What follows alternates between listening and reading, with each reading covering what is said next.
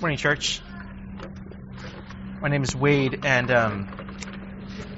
like Tom said, we're in Christmas, in the Christmas season. We're in the Advent season, and I appreciate what Tom has shared in his remarks, as well as Regina's prayer. We're living in this reality where this is a great time for many people. It's also a difficult time. This is, if you guys listen to music, the radio, how I know like Christmas season has started is when you hear Mariah Carey singing, "All I Want for Christmas Is You." And that kind of sets the tone for a lot of people, is that this is a season of cheer. This is, for many people, a good month. And this is, I think, even if people they don't believe in Christ, even if they don't have any familiarity with religious things, they can still look forward to the season. This is the one time that most people, the majority of our people in this culture, have something to look forward to, or perhaps not look forward to. Those who are in the former group, those who look forward to this Christmas season, they're thinking of the get-togethers, the good deals that they can find online, seeing friends and family, giving and receiving presents, the time off work you might get. You don't even have to believe that a man named Jesus even existed to enjoy these things. And then there are also those who, this Christmas season what it does is it highlights what they don't have. It's a season of sorrow and dread, because they're thinking about the people who are no longer around to celebrate with them. They're thinking about the financial constraints that they have. They're not able to enjoy things like other people might. They're not able to spend time with the person that they really want to spend time with. Or they're thinking about the broken relationships, or their lost health. And whatever group you belong to, whether or not this is a good season for you, or whether or not it's a season of just dread and sorrow, there's good news for you. Because Christmas is for you. And it's not good news for us today because it means that you're going to get everything that you hope for, because some of us hope for really dumb things. And God in His mercy is not going to give you what you want. It's not because Christmas means that everything that you used to have will be restored, because sometimes the things that you lose, you're not going to get it back. It's gone.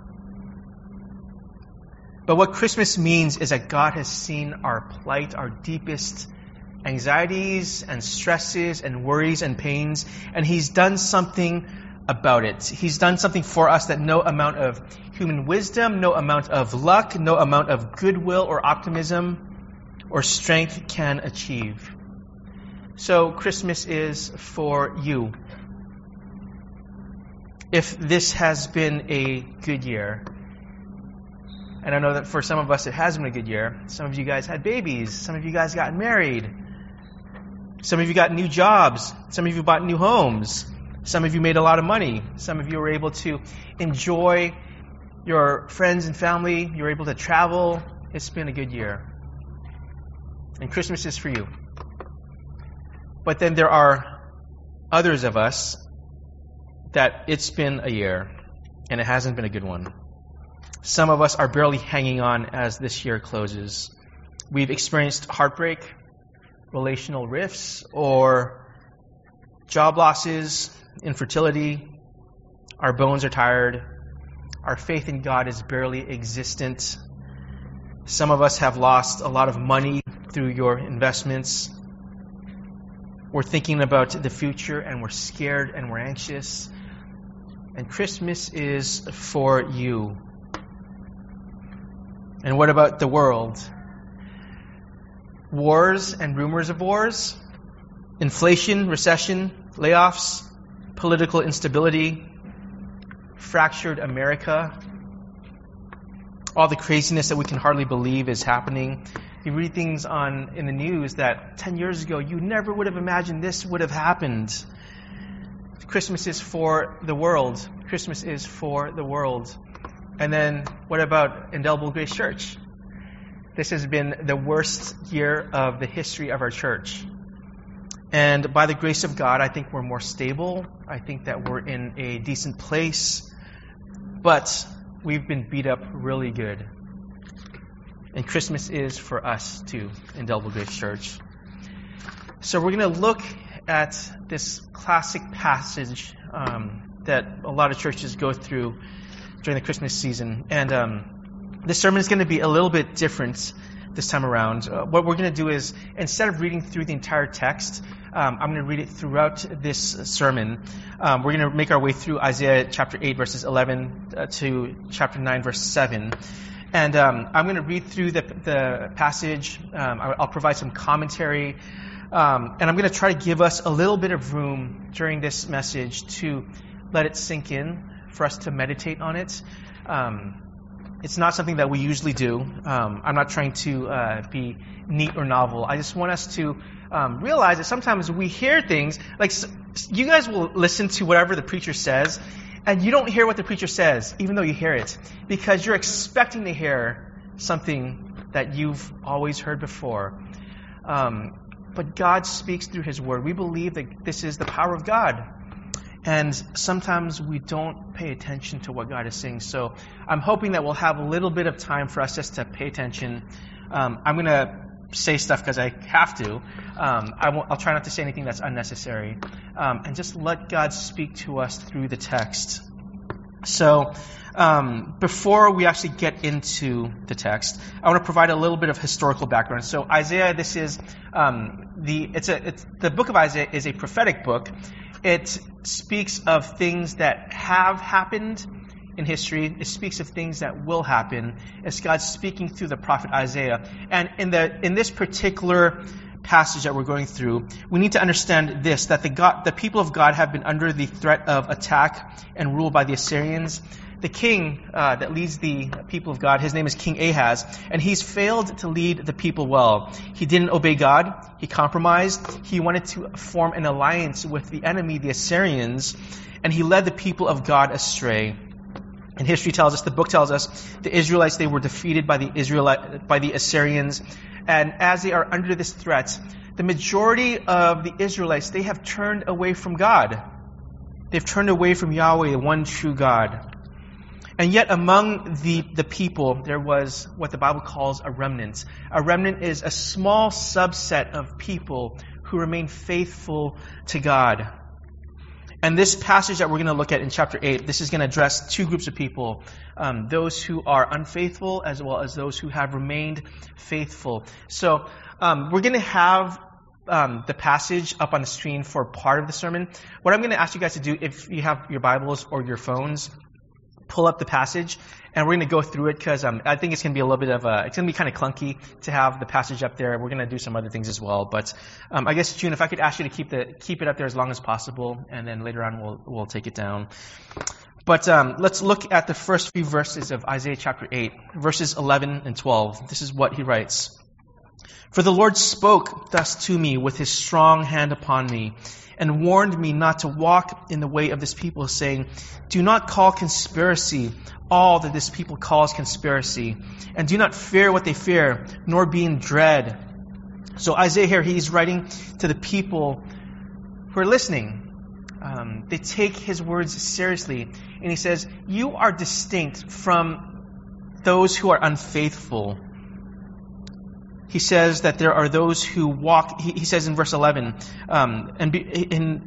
they warn me not to walk in the way of this people. This people is referring to those who are unfaithful to the Lord.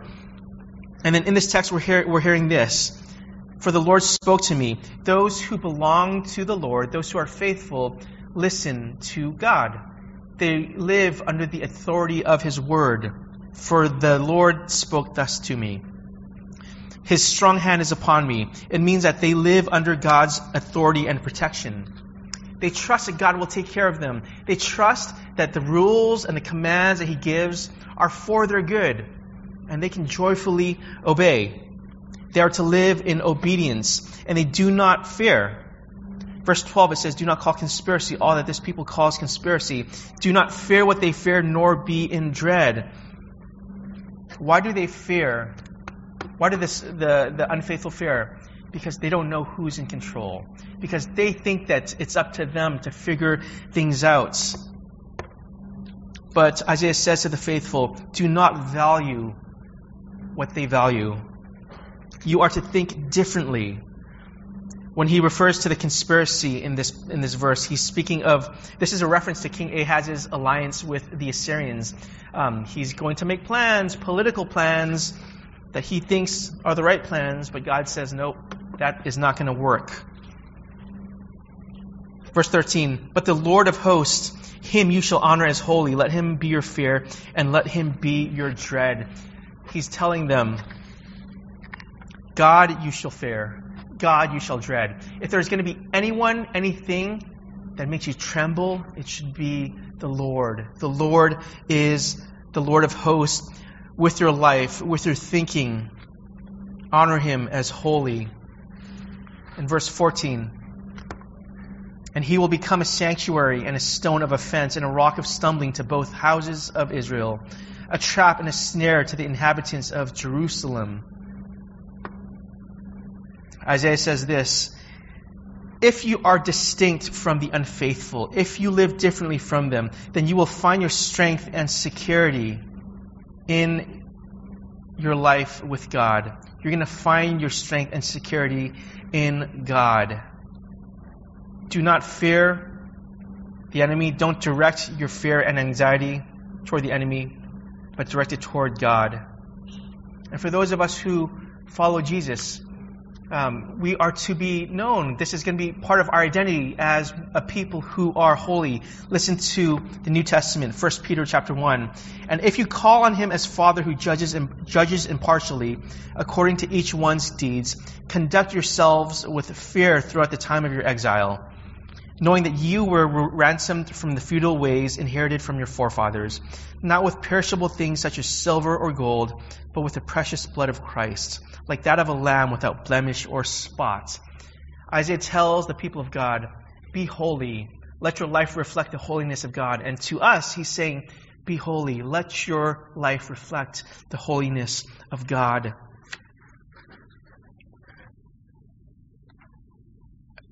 In verse 14, see what Isaiah says. He will become a sanctuary.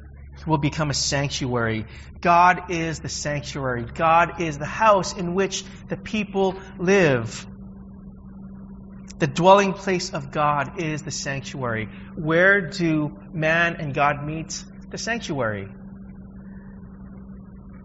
And this is a reference, a hidden reference to another dwelling place of God. Emmanuel, which means God with us. The song that you sang earlier. Emmanuel means God with us. God dwells with his people. God is the sanctuary, and you, people of God, you dwell within the sanctuary because he dwells with you. Verse 15, and many shall stumble on it. They shall fall and be broken. They shall be snared and taken. To some people, this hope is true hope. It is something that they can hang their hats on. It's something that they can hang their lives on. But to others, he says, this is a snare. And if you remember months ago when we walked through 1 Corinthians, the word of the cross is folly to those who are perishing, but to those who are being saved, it is the power of God. When God confronts people, there are two options. Either you fear God and he becomes your life, he becomes your hope, or you stumble on that hope that's provided. You become offended at what God says. But to those who are being saved, this is life to us. And then let me read you the next few verses. Verse 16, bind up the testimony, seal the teaching among my disciples. I will wait for the Lord, who is hiding his face from the house of Jacob, and I will hope in him. Behold, I and the children whom the Lord has given me are signs and portents in Israel from the Lord of hosts who dwells on Mount Zion.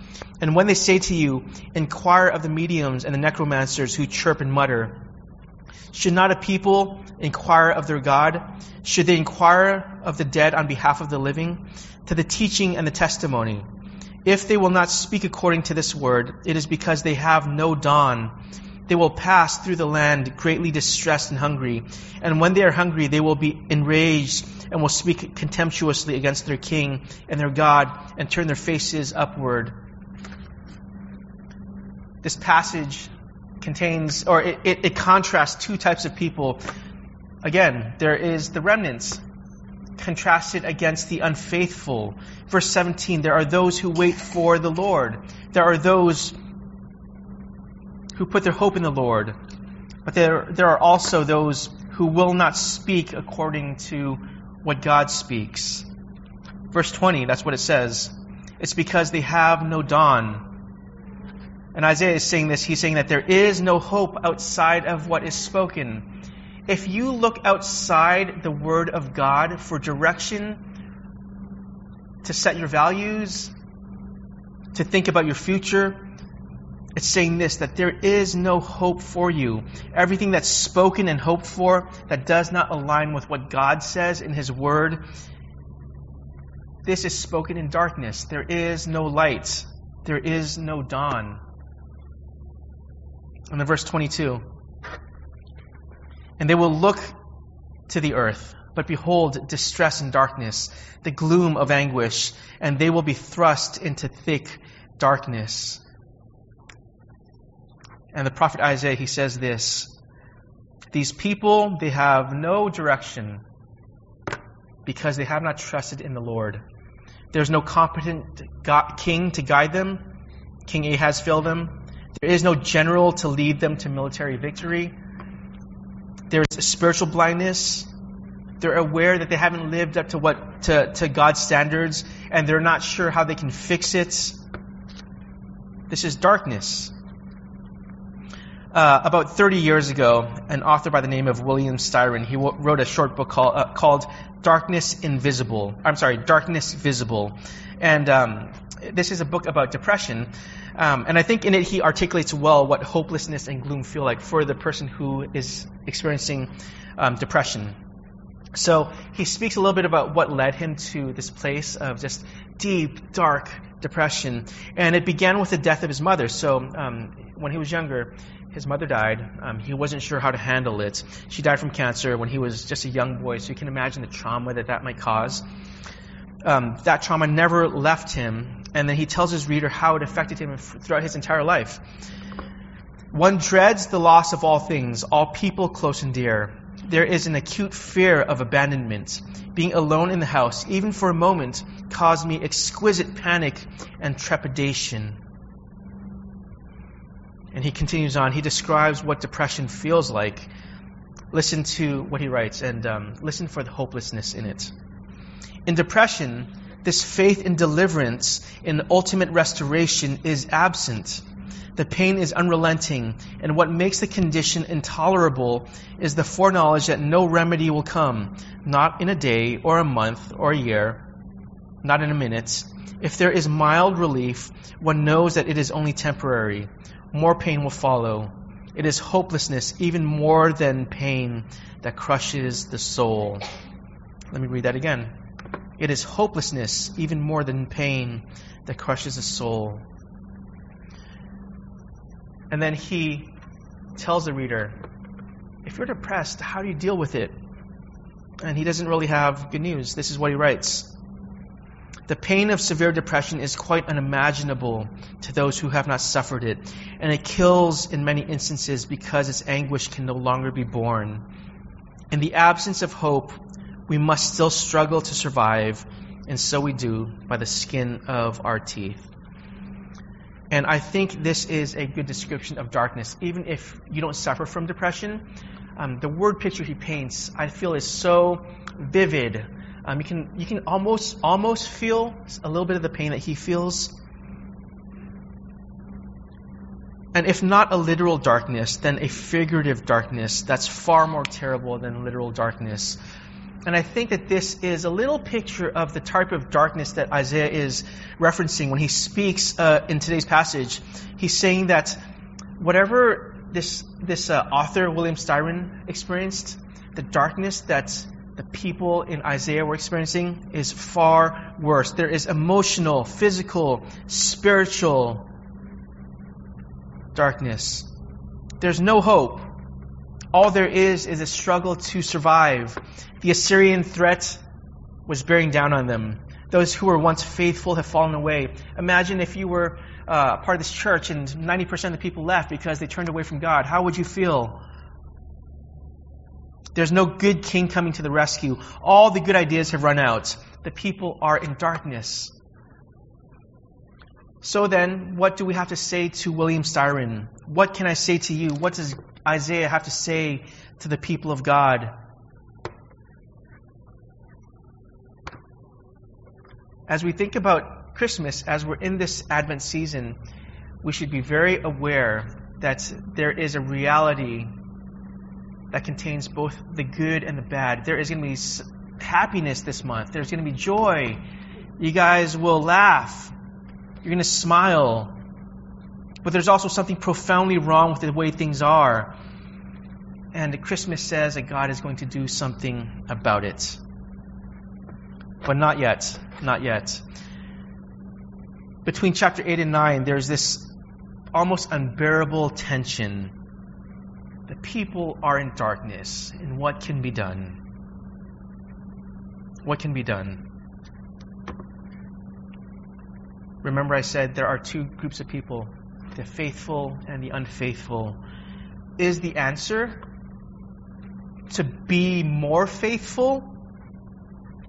Is it to try harder? Is it to be more moral? Is it to strengthen ourselves so that we can fight our battles? This is not what the hope is for the people of God. This is not what this text is about. This text is not a contrast between good people and bad people, because we are all bad. I'm sorry to tell you. Alexander Solzhenitsyn, he says this: the line separating good and evil passes not through states, nor between classes, nor between political parties either, but right through every human heart and through all human hearts. The defeat of the Israelites, this was God's judgment on the people of God. It was God saying to them, you're getting what you deserve. And if you're in darkness, if you really feel true hopelessness, you're going to understand, I don't deserve rescue. I don't deserve deliverance. So there's this contrast that Isaiah gives us in this passage. It's a contrast between those not who are good and bad, but a contrast between those who recognize their need and those who don't. Where is your hope?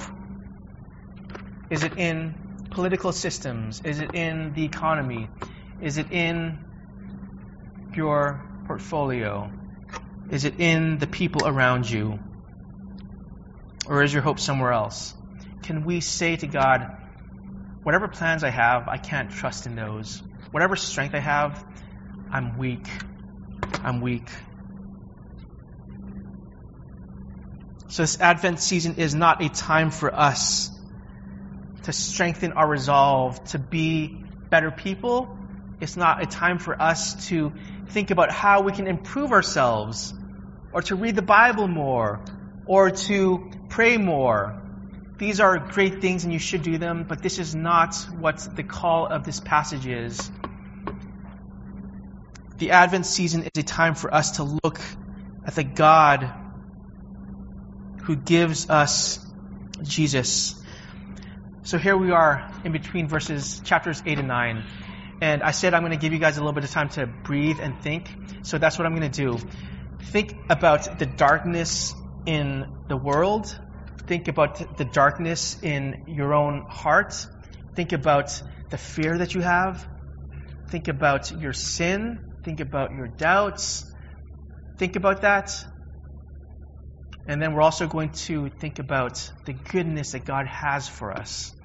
We're going to look to Christ. So, just for 2 minutes, I'm going to just invite you guys can close your eyes if you want to. You can keep them open if you want to, but it's going to be quiet. And you can ask God to speak to us.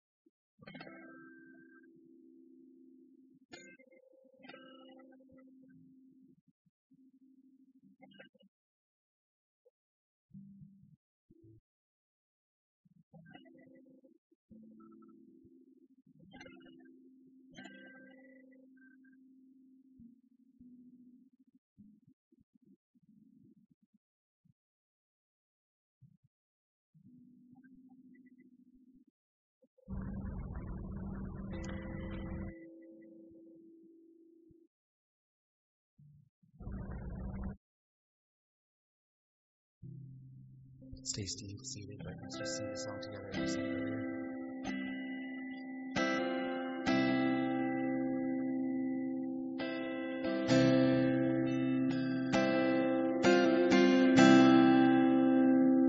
I love you, Lord. Oh, your mercy never fails me. And all my days I've been held in your hands. From the moment that I wake up till I lay my head, yes, I will sing the goodness of God. And all my life you have been faithful. And all my life you have been so good. Every breath that I am able, I will sing the goodness of God. Love your voice. I love your voice. You led me through the fire in darkest night. You are close like no other. I've known you as a father, and I've known you as a friend, and I have lived in the goodness of God. And all my life you have been faithful. And all my life you have been so good. With every breath that I am able, oh, I will sing of the goodness of God. And all my life, and all my life you have been faithful. And all my life you have been so good. With every breath that I am able, oh, I will sing of the goodness of God. All my life. And all my life you have been faithful. And all my life you have been so good. With every breath that I am able, oh, I will sing of the goodness of God. Oh, I will sing the goodness of God.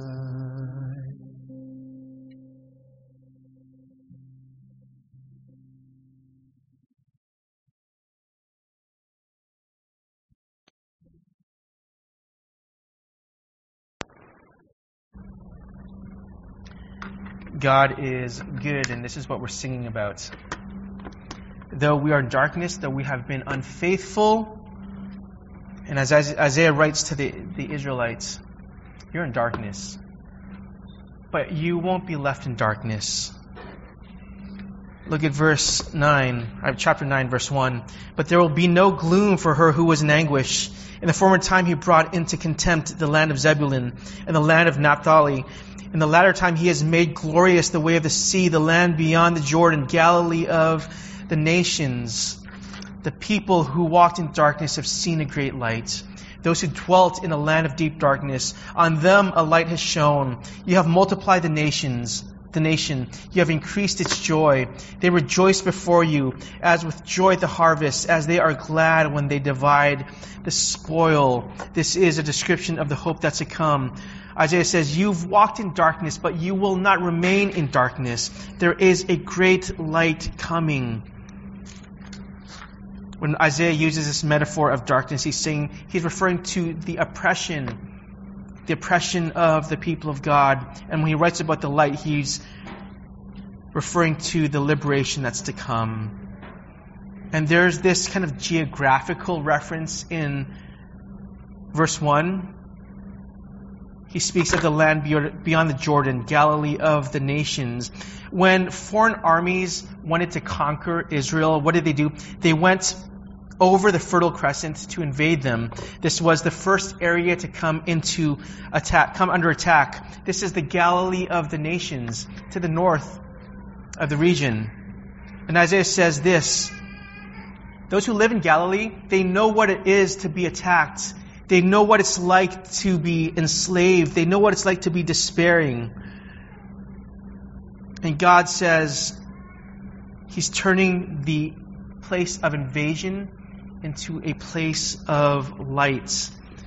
The Galileans, you used to be the first to see the attack coming. You used to be the first to see the darkness of the enemy. But now you will be the first to see the light. God comes to His people where they suffer the most. Where the people hurt the most is where God is going to launch His mission of light and salvation to the world. Upon this deep darkness, God, on His own initiative, He made a light explode onto it. And the ones who used to walk in darkness, He says, you will one day, you're going to have to squint because the light is so bright. A light you've never seen before. Verse 4, for the yoke of His burden and the staff for His shoulder and the rod of His oppressor, you have broken as on the day of Midian. For every boot of the tramping warrior in the battle tumult and every garment rolled in blood will be burned as fuel for the fire.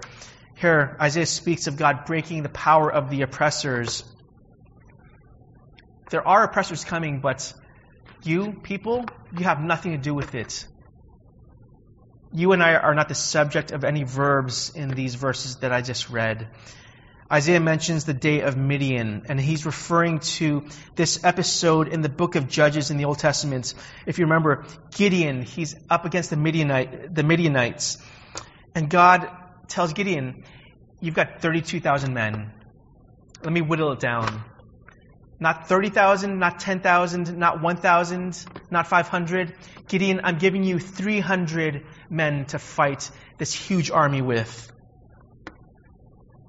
And God's strategy doesn't make sense.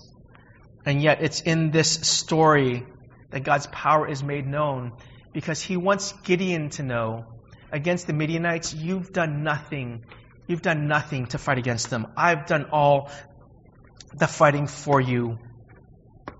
Isaiah is looking ahead to this liberator who's even greater than Gideon.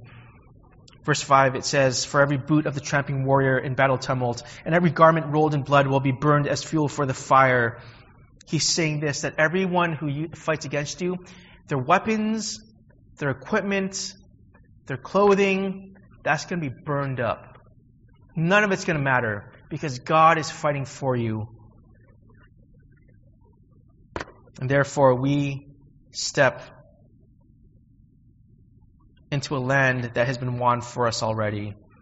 And it's our job to see what God does and will do. And it's our job to celebrate. And how is God going to bring this light to the people? Verse 6, for to us a child is born, to us a son is given, and the government shall be upon His shoulder, and His name shall be called Wonderful Counselor, Mighty God, Everlasting Father, Prince of Peace. And the original hearers, they're thinking, I don't get this. Because here we are with this Assyrian army bearing down on us. What good is there? What can you do? You got to send us some reinforcements. You got to send us a warrior, many warriors. You need to send us a leader. For to us a child is born. God says, I'm going to send you a baby. This is the great light. And He tells the people of God what this baby is going to do. The government will be upon His shoulders. This child bears the weight of all the affairs of man. Every political party, every act of violence, Every act of justice falls on this baby. The burden of rule is on him. And why is the burden on his shoulders? Because every other god, every other idol that we have, they're always ultimately going to make us carry them. The burden of their existence falls on you if you believe in them. They will demand the best of your time and energy. And we need to ask ourselves, what is it that governs my life? What is it that I care about the most? What dictates my schedule and my checkbook? What do we think about the most? That is our God. And if it's anything other than Jesus, then you are bearing the weight of that God. The weight is on your shoulders. Either you will carry your God or your God will carry you. So who is your God? And for those of us who submit to the kingship of Jesus, we can be ensured that the entirety of our existence falls on his shoulders. The government will be upon the shoulders of this baby. The burden falls on Jesus, and he gladly carries it. He says he's a wonderful counselor. What qualifies this baby to rule the world? It's because he isn't some distant deity that just observes and gives advice on how to live. He knows all things, not just theoretically. He came and lived among us. He took on human flesh. He knows what it's like to be human. He knows what it's like to be heartbroken and lonely and in physical pain and abandoned. He's not only sympathetic to us, he's also empathetic in the truest sense of the word. Jesus understands everything that we're going through. He's a wonderful counselor. He's a source of all wisdom. He teaches us and guides us. He brings to light our understanding of ourselves and the reality of who God is. He counsels us. He tells us what is true and what is false. He exposes our ignorance and he shows us the path of life. He's the mighty God. Isaiah he's using military terminology here. This word mighty in the Hebrew, it's the Hebrew word gibor, which means hero or champion or victor. It means that Jesus is not just God, but he is the mighty God who fights on your behalf. He is a warrior. The light shines in the darkness, and the darkness has not overcome it. This is what John writes in his gospel. The darkness will never defeat us if we try to fight the darkness will defeat us, if we try to fight it ourselves, but it will not defeat Jesus. Jesus saves people in impossible situations. Jesus is the mighty God. Jesus is the everlasting Father. And if you're paying attention to theology, you might think that sounds a little bit strange. You might be thinking something is off. Jesus, isn't he part of the Trinity? Isn't God the Father the Father? As when Isaiah writes this, he's saying that God is Jesus is God. Isaiah isn't confusing Jesus with the Father. Rather, he's pointing out the divine nature of Jesus. We're told elsewhere in the Bible that through Jesus all things were created in heaven and on earth, visible and invisible. All things were created through him and for him, and he is before all things, and in him all things hold together. It's saying that Jesus is the source of life, and in that sense, he is the Father. Not only that, but he loves us as a good father would, with gentleness and compassion. And it says that he's the everlasting Father. There is no end to our relationship with him. Charles Spurgeon says this: there is no unfathering Christ, and there is no unchilding us. He is everlastingly a father to those who trust him. You can never lose your relationship with Jesus. It's always secure. No matter how much you've messed up, Jesus will hold you. He will care for you. And finally, Jesus is the Prince of Peace. He brings peace to the world in two ways. He will push back against the darkness of the world. He will one day make all things right. There will be flourishing in every aspect of existence. All injustice and pain, every cause of suffering, all these things will be completely wiped out because Jesus is the Prince of Peace. And he's also the Prince of Peace in that he makes peace between us and God. The gospel says that we've offended God. We deserve judgment from God, just like the Israelites deserved the judgment from the Assyrians. But this child makes peace between man and God, because as he grows up, he will live the perfect life. He will die the death that we deserved on the cross. And he will make peace between us and God. And we are no longer enemies, but God calls us his children. God will not let us die in our sins, and Christmas means that the light of Christmas has overcome sin and death. Final verse.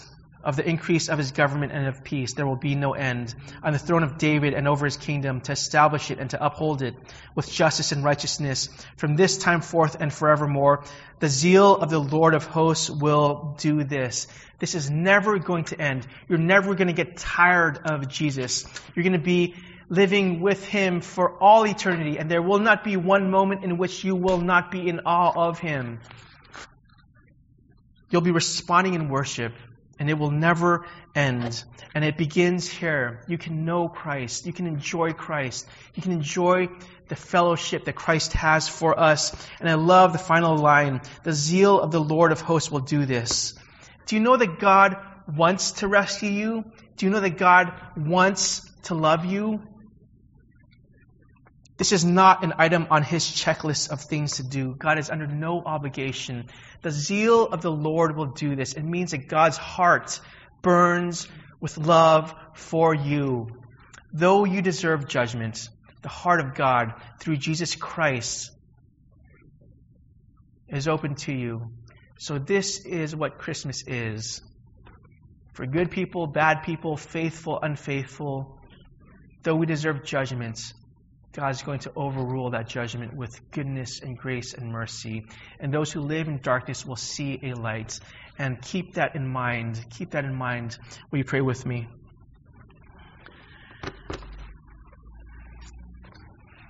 God, how can we respond to that except with awe and worship? And I pray that we would have a humility as we go into this Advent season. We don't deserve Christmas trees. We don't deserve the goodness of friends and family. We don't deserve the good food. We deserve judgment. We deserve hell. And yet you say no to those things. You say, I'm going to give you Jesus Christ. As a sign of my love for you, as a sign of my goodness, of my holiness. So God, impress it in our hearts that this is true, and cause us to celebrate as we rejoice at the coming of Jesus. We pray this in his name. Amen.